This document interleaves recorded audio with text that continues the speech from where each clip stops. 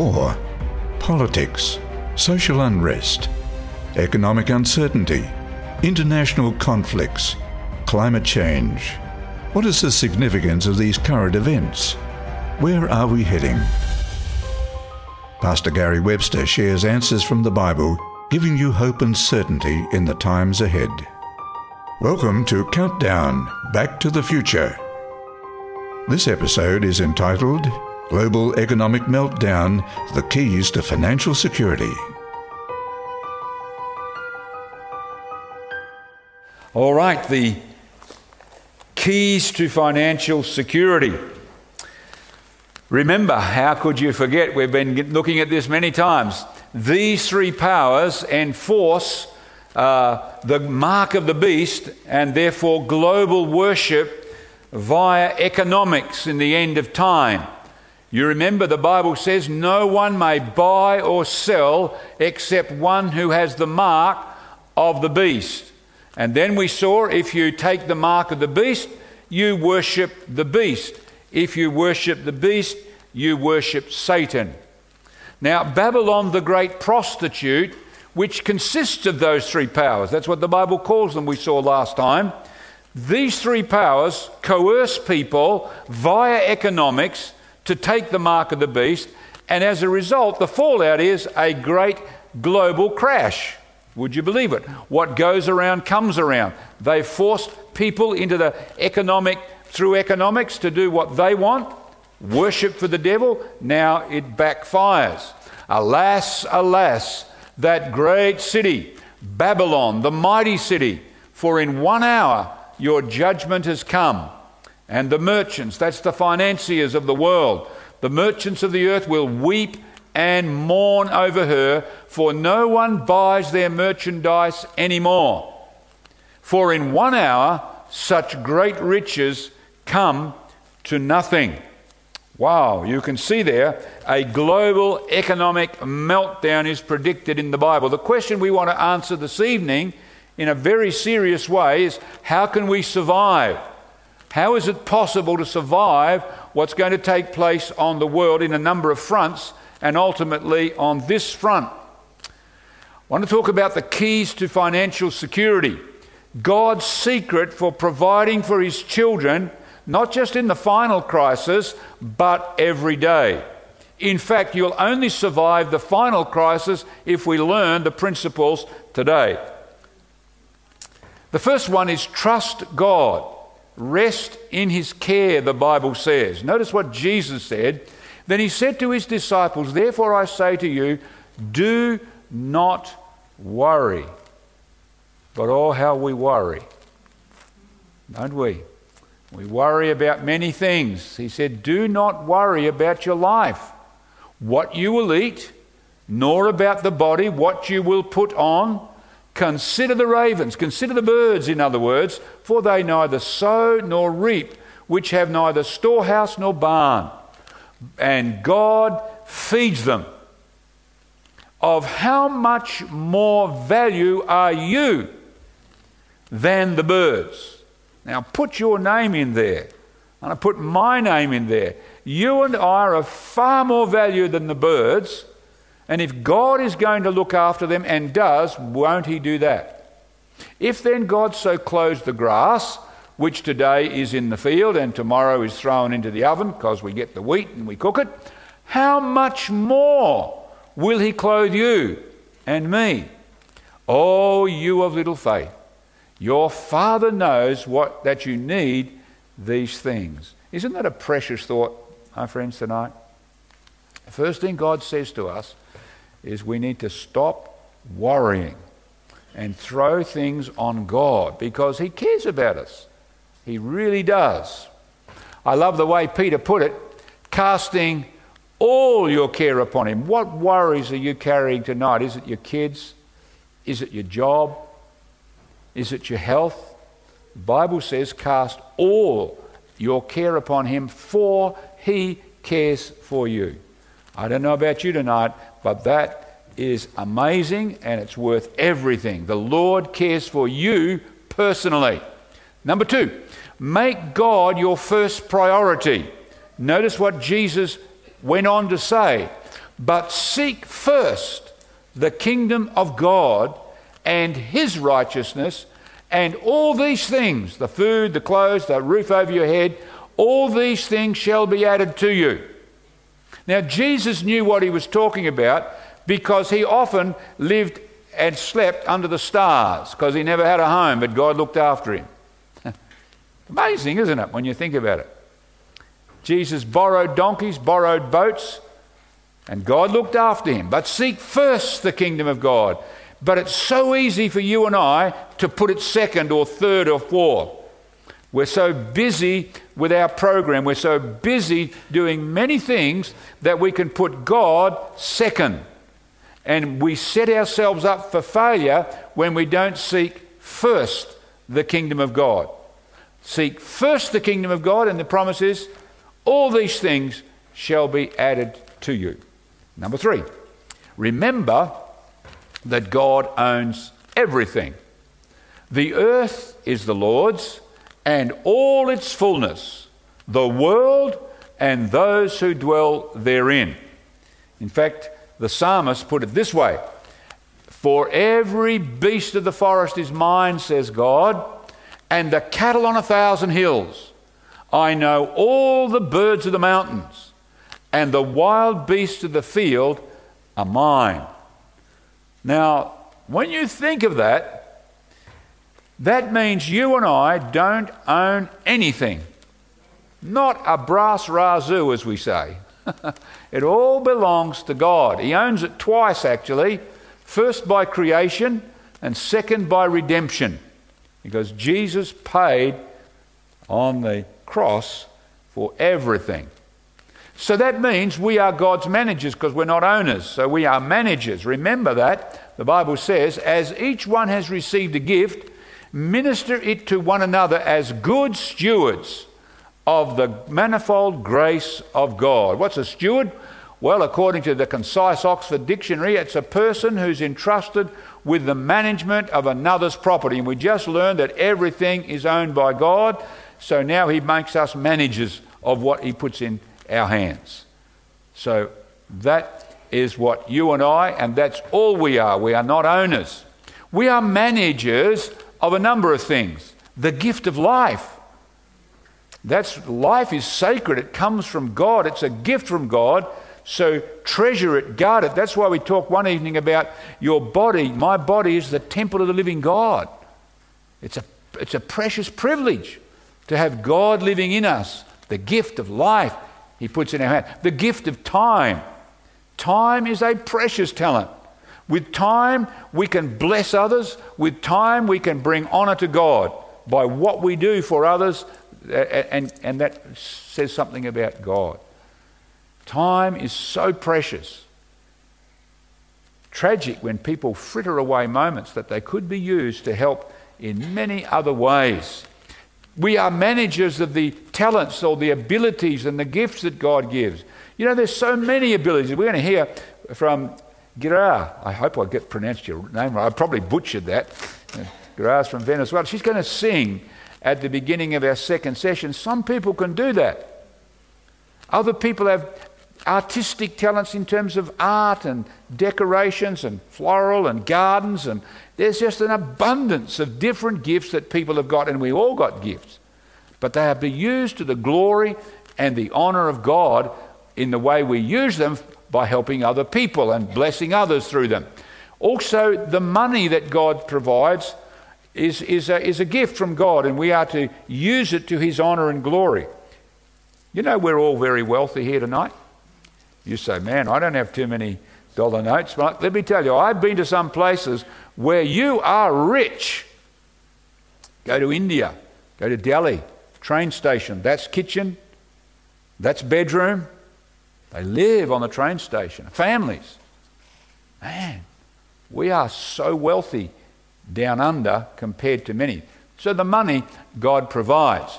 God says here, you shall remember the Lord your God, for it is he who gives you power to get wealth. So in other words, even the ability to get money comes from God. And God says, remember. So how do we remember? that point that God said to remember that the Lord your God is he who gives you the power. I'm going to talk about something fascinating tonight. I want to talk about the birthright.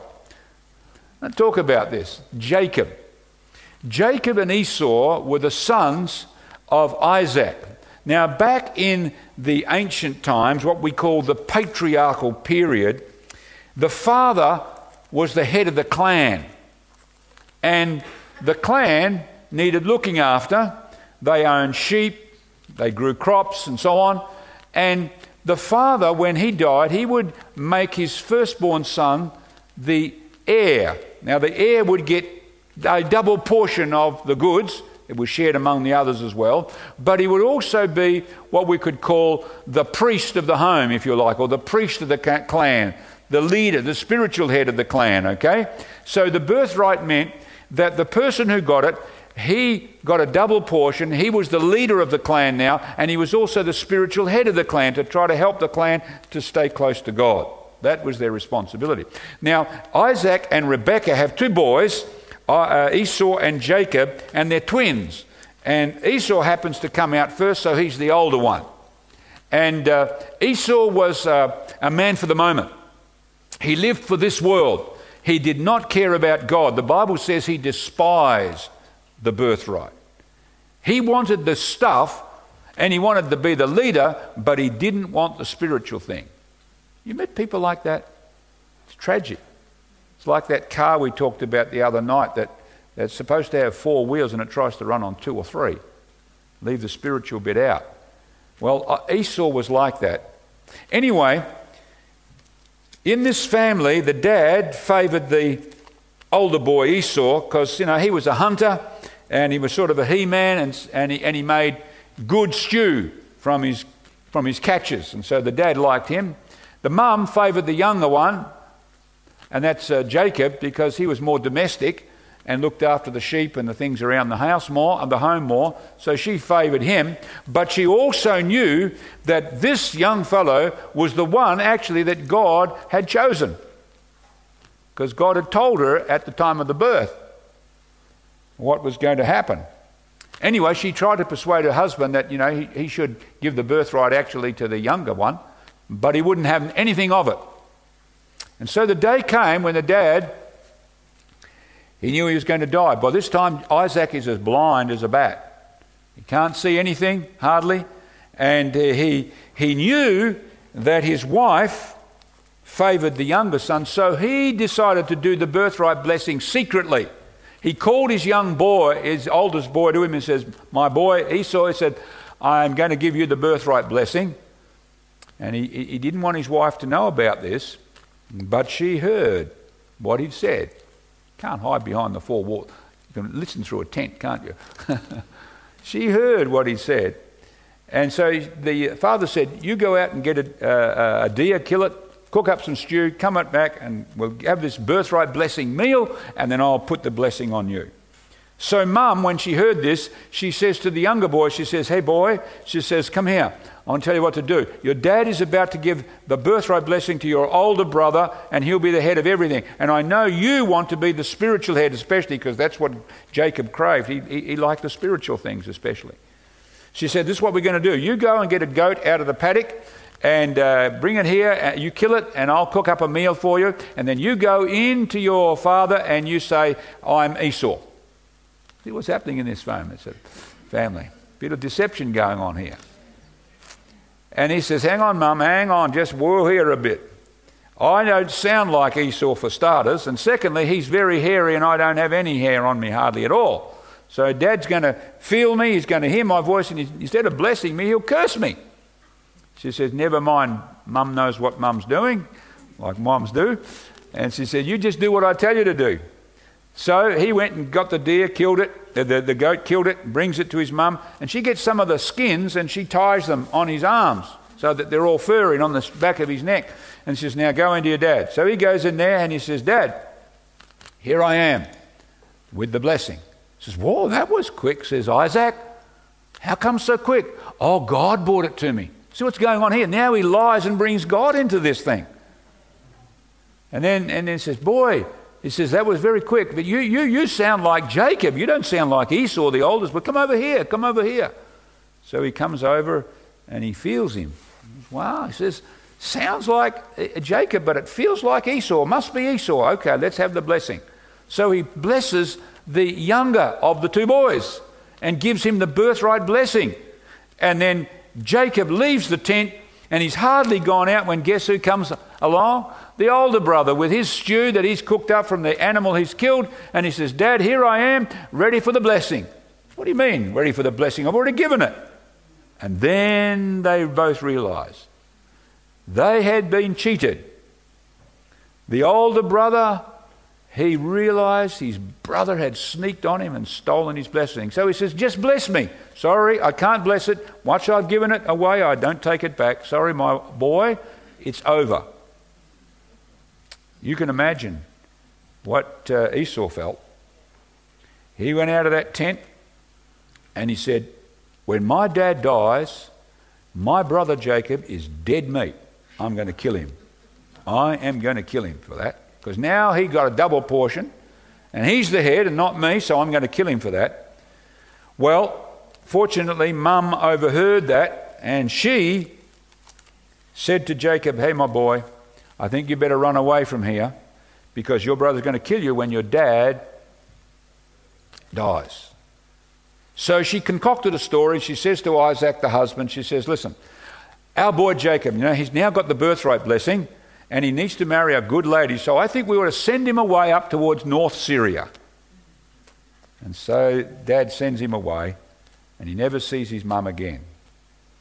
Now, you can imagine how this boy felt when he left just a few days later. He lay down to sleep, the Bible says. You imagine how discouraged he was. Think about this for a minute. I've lied to my dad. I brought God into this. I've stolen from my own brother. What a pathetic guy this fellow was when you think about it. I mean, could you get anybody more crooked than Jacob? But you imagine how he must have felt. Forsaken of God. So he lies down to sleep, the Bible says, takes a pillow of stones, and that night God speaks to him. He has a dream. He dreams of a ladder that reaches all the way from earth to heaven. It's a staircase, much like we see in this place in Chichen Itza in Mexico. These were staircases to the gods. And this is the sort of thing they had back in Palestine, in Mesopotamia. We call them ziggurats, staircases to the gods. So he must have dreamt something like this, not a ladder like we think of, that we climb the fence with or something, like this sort of thing. And he dreamt that the angels were going up and down on the ladder. And then a voice spoke to him from the top of the ladder. It was God. And notice what God said. And behold, the Lord stood above it and said, I am with you and will keep you wherever you go and will bring you back to this land. For I will not leave you until I have done what I have spoken to you. Now that's grace, isn't it? What did this guy deserve really? A bullet to the head maybe? Think about it. He's a crook. Yet God loved him. And I want to say tonight, my friends, you can never go so far beyond God that he can't reach you. You may have done something even worse than Jacob, but I doubt it. And even if you have, let me tell you, God loves you. God has a plan for your life. He has a reason for your existence, and he has a hope for the future. And Jacob was talked to by God. How gracious is God? Well, Jesus picked up this story and he showed us what it really meant. When he was talking to his followers, Nathanael, he said these words, most assuredly I say to you, hereafter you shall see heaven open and the angels of God ascending and descending on the Son of Man. In other words, that ladder, that's me. That staircase, that's me. That staircase that Jacob saw, really that's me. I'm the way from earth to heaven. I'm the way to the heart of God. That's why Jesus said these words, I am the way and the truth and the life. No one comes to the Father except through me. So my friend, tonight, if you've wandered from God, if you've done something terrible that you're ashamed of, let me tell you, God is the same for you as he was with Jacob.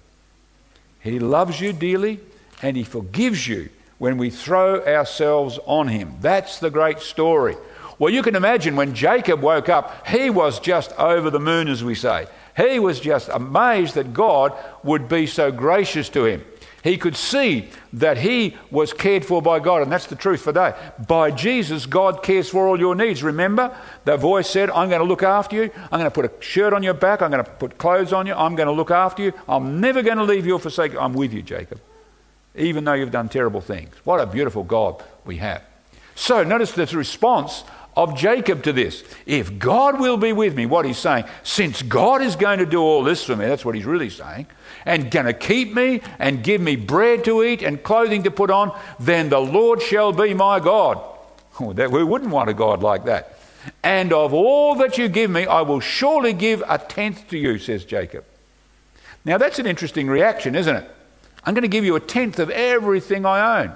Now this is actually in the Bible called the tithe. A tenth. And Jacob was going to give this in response to the mighty grace of God in his life because of what God had done for him. He was so happy. Now, as we said, this is mentioned elsewhere in the Bible. In fact, his grandfather, Abraham, also returned tithe, or the tenth. He went out on a big battle with 300 men and defeated a whole armies of people from Mesopotamia to rescue his nephew Lot and the king of Sodom and all their people that were taken away. And when he got all the loot, look what it says. And he, Abraham, gave him a tithe of all. So a tenth of what I've collected from the enemy, I'm going to give to God. So this is not a new principle. Now let's talk about this tithe for a moment, because we're going to see this is actually given by God to boost our faith, especially in the end times as well. All the tithe of the land, whether of the seed of the land or of the fruit of the tree, is the Lord's. It's holy to the Lord. So the tenth is specifically said to be, this is God's. This belongs to God. He calls the shots as to how it's used. Tithe supports gospel workers, we notice in the Bible. Let's notice this principle is picked up in the book of Leviticus. Now, you remember the temple. The temple was looked after by a group of people called the Levites. There were 12 tribes in Israel. 11 of them had lots of land to grow crops or to raise livestock, and that's how they earned their living and fed their families and so on. But one tribe had not so much, and that was Levi, because their duty was to look after the temple, the spiritual interests of the whole nation. So they didn't have so much. So this is what he's talking about. Behold, I have given the children of Levi all the tithes in Israel as an inheritance in return for the work which they perform. What work did they do? The work of the tabernacle or the sanctuary or the temple of meeting. So how would these people survive when all their time was spent looking after the temple and the services for the whole nation? Well, the tenth would come to them. Now, Paul picks this up in the New Testament and says the same principle applies in the Christian church. He says, do you not know? And he's referring back to what we just read. Do you not know that those who minister the holy things eat of the things of the temple? And those who serve at the altar partake of the offerings of the altar? Even so, the Lord has commanded. In other words, the Lord didn't suggest this. The Lord commanded that those who preach the gospel should live from the gospel. So those who are sharing and looking after the spiritual interest, they should live of the gospel, because that's the whole time is spent that way. Now, what's interesting is the gospel workers, or the priests in the Old Testament, the gospel workers in the New Testament time, they also returned tithe. This was a principle. Notice what it says. And the priest, the descendant of Aaron, that's the Levite priest, shall be with the Levites. When the Levites receive the tithes from all of Israel, the Levites shall bring up a tenth of the tithes to the house of our God, to the rooms of the storehouse. So it's all equal. It wasn't like the priest or the ministers collected everything. No, they too returned a tenth, so they did the same as the people. That's a fair system. I wish the government would do this, you know. You know, some of you people who have the ability to make money, you know, you might be a business person. The more you earn, the more the government takes. The percentage is greater. They ought to read the Bible, I reckon. Just joking. All right. What a tragedy that people in many churches have bingo for Jesus. You know what I mean? There are many churches that decide to support their pastor or their priest by doing raffles and a whole range of stuff. Church fetes. The Bible says we don't need to do that. There's a very simple system to care for those who do this work. Just follow the principle of God. We don't need bingo for Jesus. Now, Jesus believed in returning God's tithe. And that's why I believe this is an important principle, because we are followers of Jesus. Notice what happens. He's talking to the leaders of the nation of Israel, the spiritual leaders. And he says, you pay tithe of mint and anise and cumin. So they get 10 little tiny seeds and they take one out for God, because 1/10, you see. Give that to God. Very particular. You pay tithe of mint and anise and cumin, and you have neglected the weightier matters of the law. What are those? Justice and mercy and faith. They're the more important issues. But notice what he says. These you ought to have done. In other words, mercy and justice and faith, without leaving the others undone. Do both, says Jesus.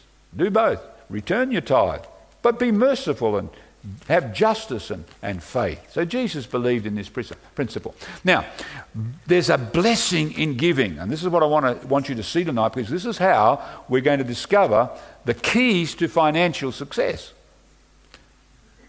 financial survival.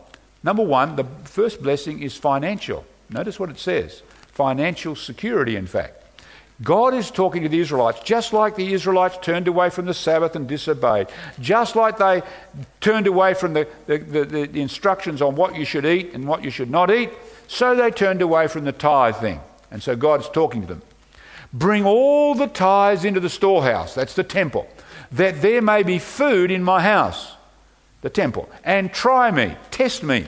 Now in this, says the Lord of hosts, if I will not open for you the windows of heaven and pour out for you such a blessing that there will not be room enough to receive it. Could you believe how good God is there? I'm going to open the windows of heaven and I'm going to pour out blessings upon you. Now, that doesn't mean God's going to make us millionaires or something. Simply means he's going to look after us and care for us in a big way. Now, does it really work? Let me tell you, it surely does. Here's an example, first of all. All these guys, you've scrubbed your teeth with Colgate, I'm sure. You've probably had Heinz 78 varieties, whatever we're up to, and you might have had some Kraft cheese at some point in time, right? The people who originally started these companies all returned the tenths to God. All of them. God bless them. Now, the guys who run them today, I'm sure they don't do the same thing, but the fellows who started these companies, this is what they did. My wife and I were students. I was a student up in Newcastle area, and my wife, Marilyn, she was the breadwinner. She put the bread on the table while I studied the books. And we liked reading together. We liked reading books together. And we're reading a story together of this solo mum who, she's got about 5 children, and she's supporting these kids on her own, no husband. And she comes to her minister, her pastor, and she says, Pastor, she says, listen, you know this tithe thing, this tenth thing, she says, I can't afford it, and I'll show you why. And so she had a big list on a piece of paper, and she said, rent, school fees, food, da-da-da-da. She had it all listed out. She said, Pastor, you add it up, there's none left for God. So can you give me a special dispensation on this tithe thing? He said, well, I'd like to, but it's not my deal. I didn't ask. This is God's plan, not mine. So I can't tell you not to do what God tells us to do. She got really mad at him. She stomped her feet down. Well, bust him. She said, I'll give him 2 tenths. He was really angry. And she went away. A few months later, she came back to the pastor and she said, Pastor, I'm amazed. She said, you know what? I'm better off today on 8 tenths than I was on 10 tenths. Now, she was a lady of her word. She said she's going to do it, so she actually did it. I mean, she doesn't have to give 2 tenths. God says 1, but she carried through on her statement. Anyway, she said, I got a new job and this and this and this and this. And see, Pastor, I'm better off now than I was before. And my wife and I were reading that, and we looked at each other. We were already giving a tenth, but we thought we should give more offerings to God because He's looked after us. So we gave more as a result of reading that story. And then we get 2 checks in the mail. First one was for me for a scholarship that I didn't even know existed. I never applied for it, never knew about it, but here comes a check that they gave me a scholarship. The second one was, my wife said around this time, she said, listen, sweetheart, I'm carrying our first child. She's pregnant. She says, I'm tired. Can I quit? I mean, what do you say to your wife when she's putting bread on the table? You say, no, you can't quit. I said, no. We've got 6 months left. We'll make it through. Yeah, you quit. You're doing a great job. So she said, but you need to know something. She said, I've been working for this company for 9 years, and if I quit, we're going to miss the bonus of $1,000. Now, that's a good lot of money for students back then. She said, so we're going to forfeit that if I quit. I said, don't worry. What else can you say? Don't worry about it. Well, we get a letter in, we get a check in the mail from the employer who says, even though it's only 9 years, we're going to give you the bonus. Man, you know what that did to us? This stuff works. And I could spend more, I guess if we ask people to share, I'm sure there's many people who could tell stories like this. I could tell you a beauty, but I better not, because we better move on, that came from our own life just a few weeks ago. Unbelievable. When we're faithful to God, He's faithful to us. He'll look after us. Doesn't mean to say He'll give us, as we said, $1 million, but He's going to look after us, that's for sure. Number 2 point, not only do we help financially, but there are blessings in that it increases our faith. Jesus said, or Paul said, I should say, we live by faith and not by sight.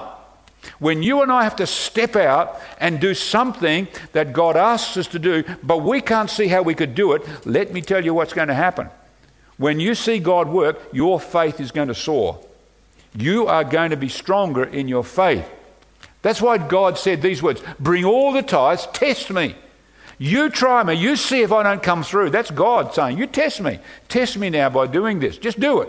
And you see what I do, says the Lord of hosts, and see if I will not open for you the windows of heaven. Hear God's word and act on it. That's faith. I hear what He says. Even if I don't want to do it, I'm going to do it because God says so. This is faith. Trust me, says God. Put me to the test. Number 3, it promotes generosity and starves our selfishness. By nature, pretty much all of us are selfish. We're hoarders. We want stuff. We find that, that's by nature. And when we participate in this, it starves our selfishness. The Bible says, remember the words of the Lord Jesus, says Paul, that He said it is more blessed to give than to receive. That's what the Bible's saying. It helps us more than it helps the people we're helping. It helps us to be more generous. In fact, Jesus met a young fellow one day. I want you to notice what happened. This guy was a rich young fellow, and he came to Jesus and he said, Lord, he said, what do I have to do to inherit eternal life?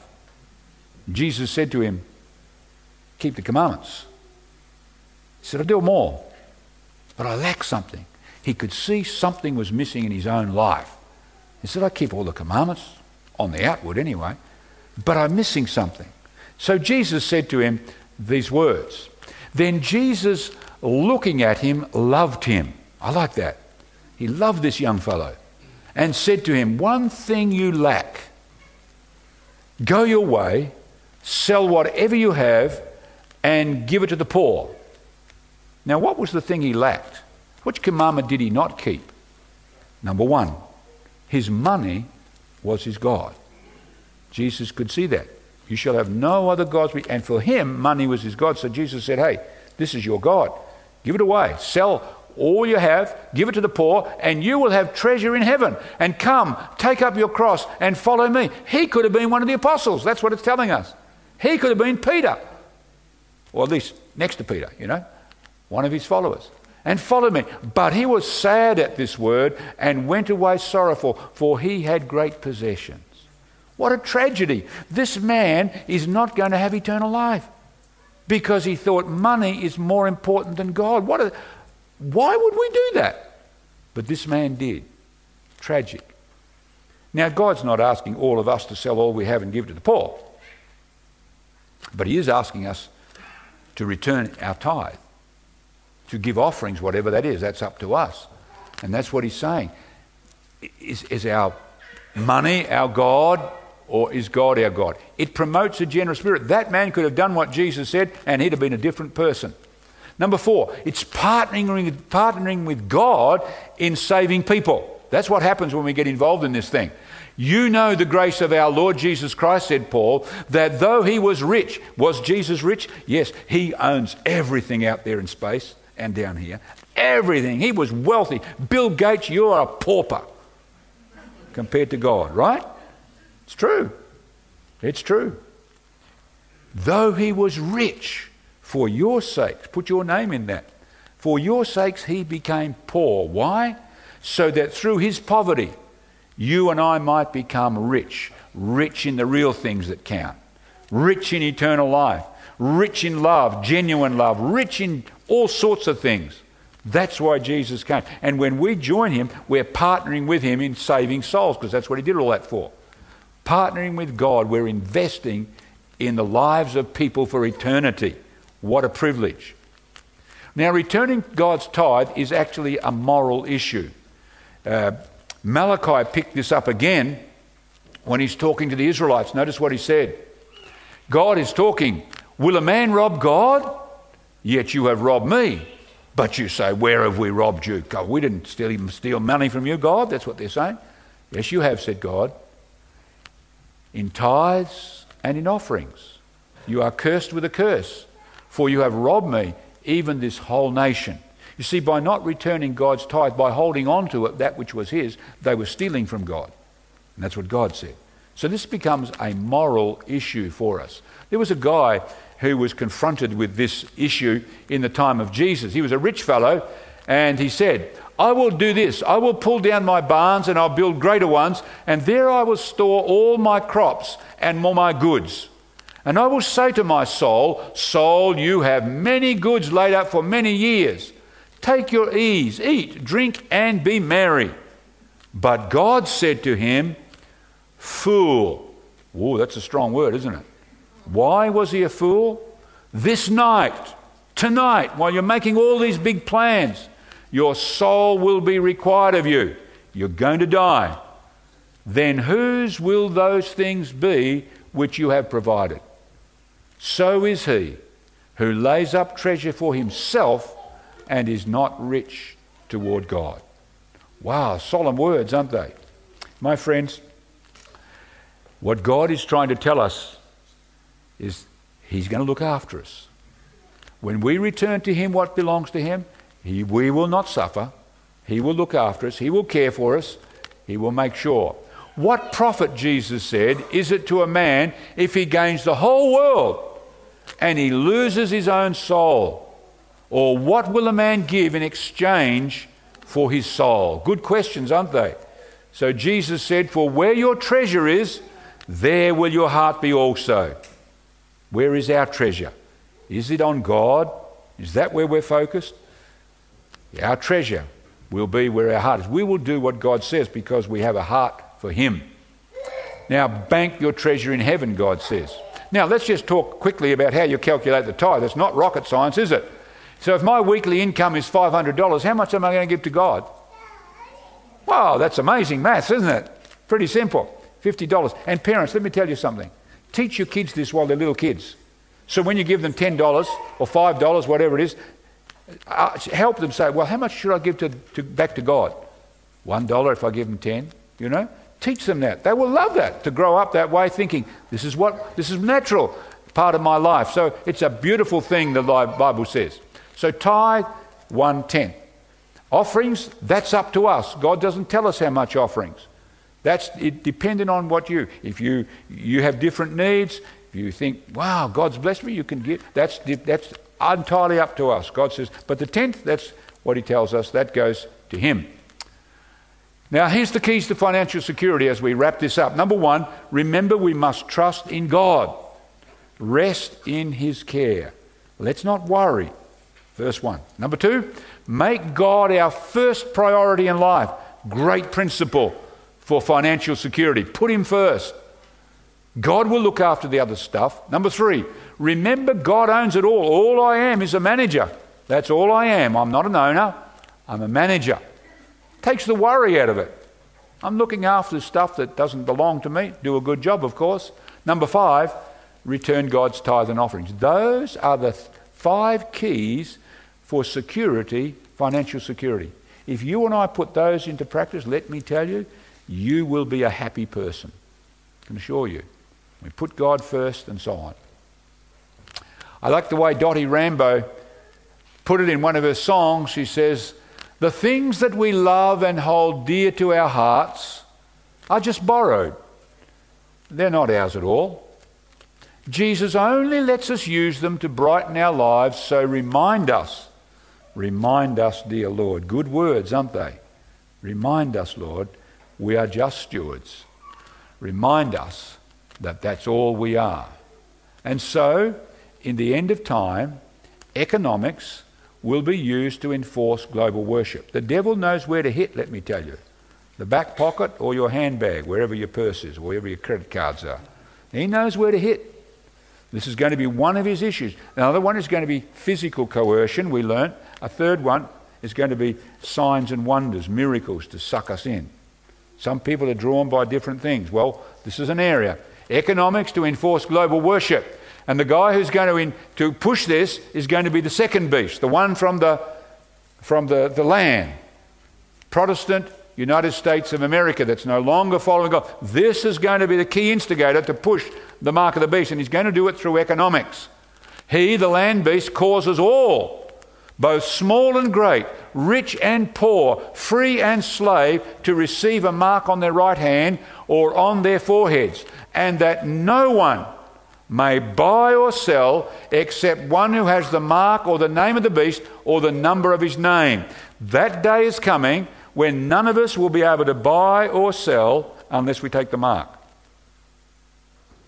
If we take the mark, we will be able to buy or sell. But we won't want the mark because it's against God. Most people, sadly, money or their employment or whatever it is will be more important than God, says John. All the world marvels and follow the beast. So most people, money is going to be more important than God. The only ones who it won't be are those who have learned. You remember that text? All the world marvels. The ones who won't are those who have learned absolute trust in God. And where did they get their absolute trust? In the daily matters like what we've just talked about.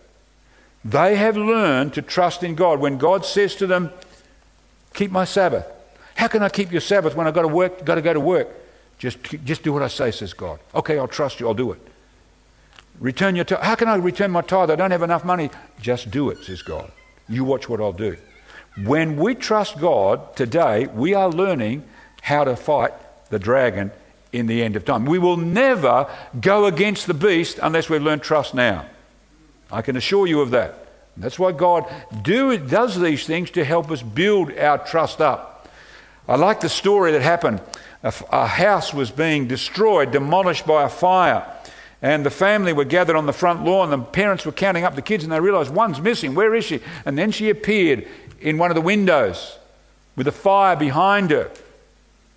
She was standing at the window and she couldn't see anything because of the smoke and dark outside and so on.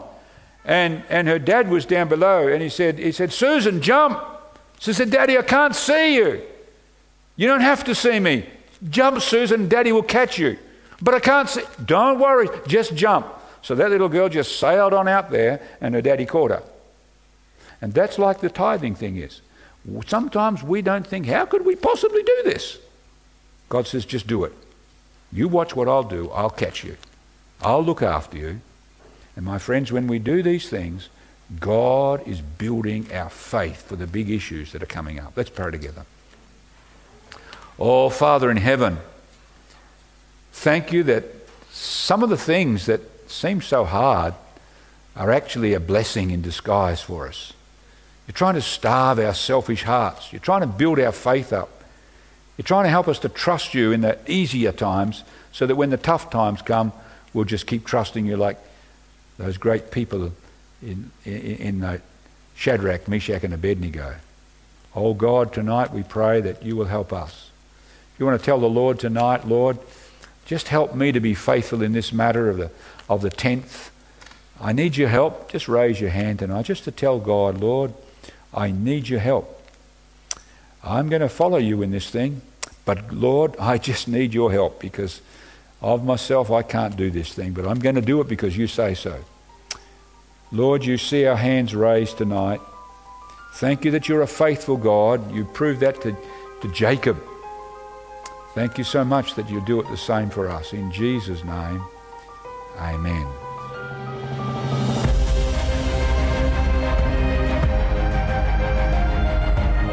You've been listening to Countdown Back to the Future, made available by the Victoria Park Seventh-day Adventist Church.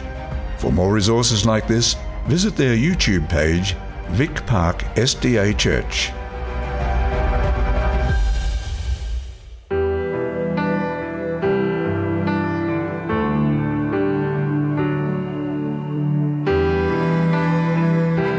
The Clark family will now sing, God Will Come Through. Looking in the mirror at my life and my plans, wondering how I'm gonna make it, wondering how I'm gonna stand. Then I look at your goodness on my life and where I've been. I've never been forsaken, Lord, you've never failed me yet. So when I feel like giving in, Lord, remind me again. When the mountain was in front of me, you made the mountain move. When the road ahead seemed too dark, you guided me through. When the waters were in front of me, you parted them too. There's never been a day in my life God didn't come through.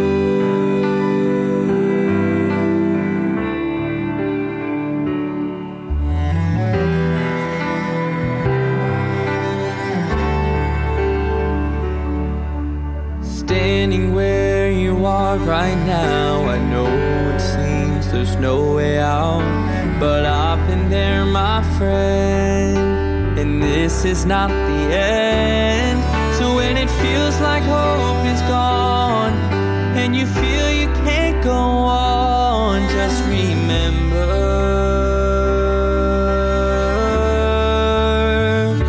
when there's a mountain in front of you, he'll make the mountain move.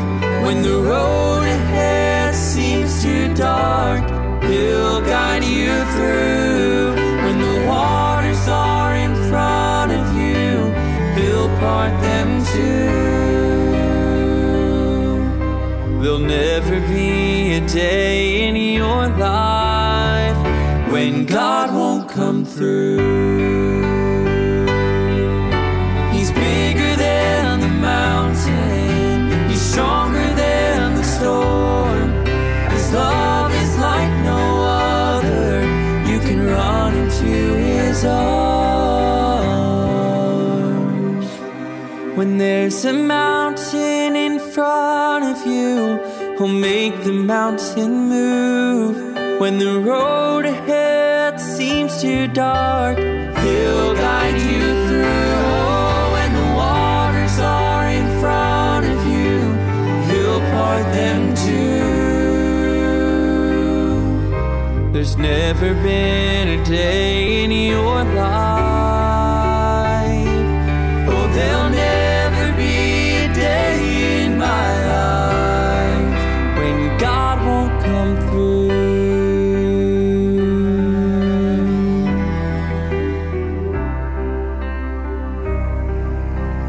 God will come through.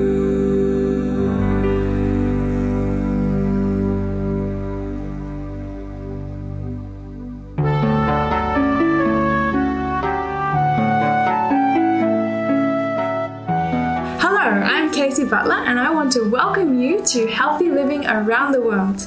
I am on site at Center for Health in Bulgaria, and with me is Arthur Carvalho. Welcome, Arthur, to the program. Thank you. Now, Arthur, you're here at Center for Health, and I believe you're in the training school here. Is that correct? Yes, that's correct. I am here in the school. I got here to receive some healthy training and also some Bible studies. You're doing some Bible training as well as health training together in the same place. Together. Interesting. Where are you from originally? I'm from Brazil. All the way from Brazil? Yes. So how did you find out about the school here? Because I'm living in Tunisia, I'm taking part of a project that's connected with one of the leaders here. And they do some training so we can, whatever you're doing in these countries, around the world, we can serve people better. We can help people to find a better way of living, like a better health way of living. And also for myself, I'm enjoying too much here. I'm getting healthier here, actually. Okay. Yes. I have a little problem on my knees, and I need to lose weight because of that. And since I got here, I think I lost some pounds. Yes, okay. So you've noticed a difference. What kind of things are you learning about here that's helping you? We are learning about the benefits of living the nature, close to trees and fresh air. Yes. Like having a balanced diet, not overeating, like eating what is sufficient for your body, exercising, the 8 natural remedies of life. We're learning also the benefits of charcoal. Oh! Yeah, how we can use charcoal for medicine, so preventive medicine. Yes. All good stuff, garlic, all these herbs that we have in nature. So how can we use them? And to prevent a lot of disease, actually, with charcoal we can do many things. You can use externally and internally, and it helps, like even your kidneys. I didn't know about that. Like if you put externally, it can extract. It's the the charcoal is so strong that it can extract some toxins even from outside. When you use your skin to take the toxins of your kidney. Yeah. Like wonderful stuff like that we are learning. And we have healthy food here also. It's all vegan, and they know how to cook really delicious food. Oh, you're finding it tasty? Yes, it's really delicious, and it's you don't find any lack of any supplement, like any protein, anything, like all vitamins, all balanced. And that's, of course, because the food's so good, sometimes I'm tempted to eat too much. Okay.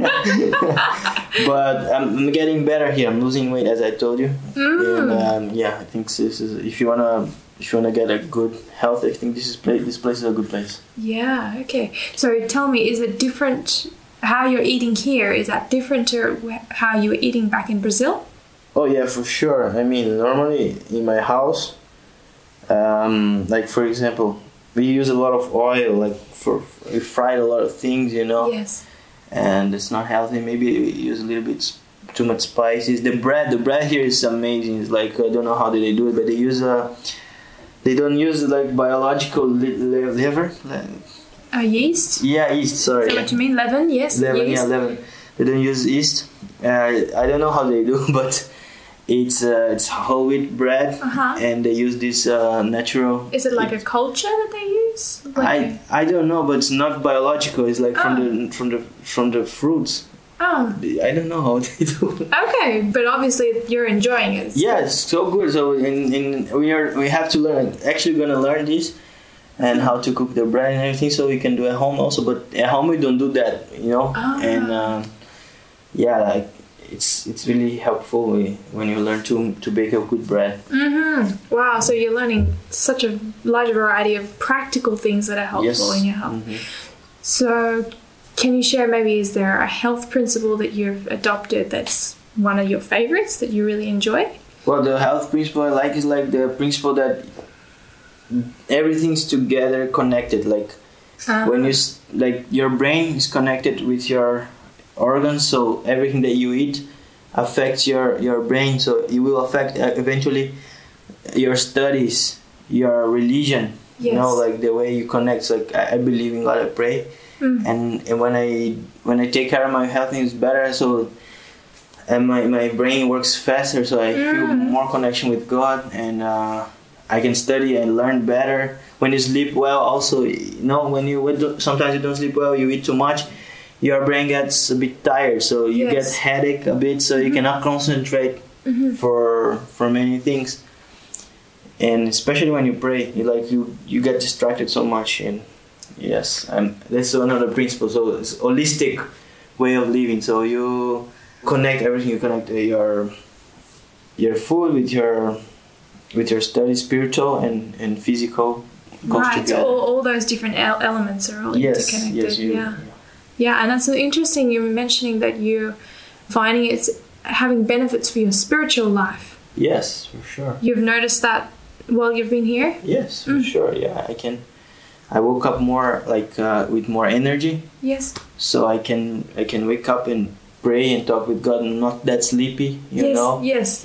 And then when I read my Bible, I can concentrate more. And when you walk also through the trees here, this beautiful environment, you can also can hear the voice of God more clearly. That's not so much noisy. So you can see the beauty of the creation of God and how the love of God is in everything, and how He gave us such a blessing with herbs and trees, that things that heal us is good for our health.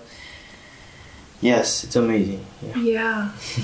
Wow. So that's you've gotten so many good benefits from all of this experience. Now tell me, if you're going to say you meet someone who is talking about their lifestyle and they're thinking that they want to improve it in some ways, what would you say to them? How would you recommend they go about starting to improve their lifestyle? Well, I think it depends. I would try to know the person better and know what their needs. But if you need to summarize in a short sentence, I would say that maybe preventing stuff like take care of the things you eat, for sure, because you are what you eat, and try to live closer to the nature, I would say. Okay. The environment is really important. So the things we have in big cities today it's not so good for your health in many ways. Yeah. So go to a place where they can spend more time in a natural environment and surroundings, and that will be a benefit to them. Yes. Of course, take care with their food. Yes. Because we will affect in every other aspect of your life. Yes. Yeah, it has a powerful influence, doesn't it? Wow. Well, thank you so much for sharing your experience with us here. A pleasure. It's always inspiring to hear how people have benefited from the wonderful, healthy living principles, which, as you explained so well, God has given us out of His love for us. Yes. So that's really inspiring to hear. Our guest today has been Arthur Carvalho, and he is here at the Center for Health Training School here in Bulgaria. Thank you for tuning in to Healthy Living Around the World. I am your host, Casey Butler, and until next time, God bless.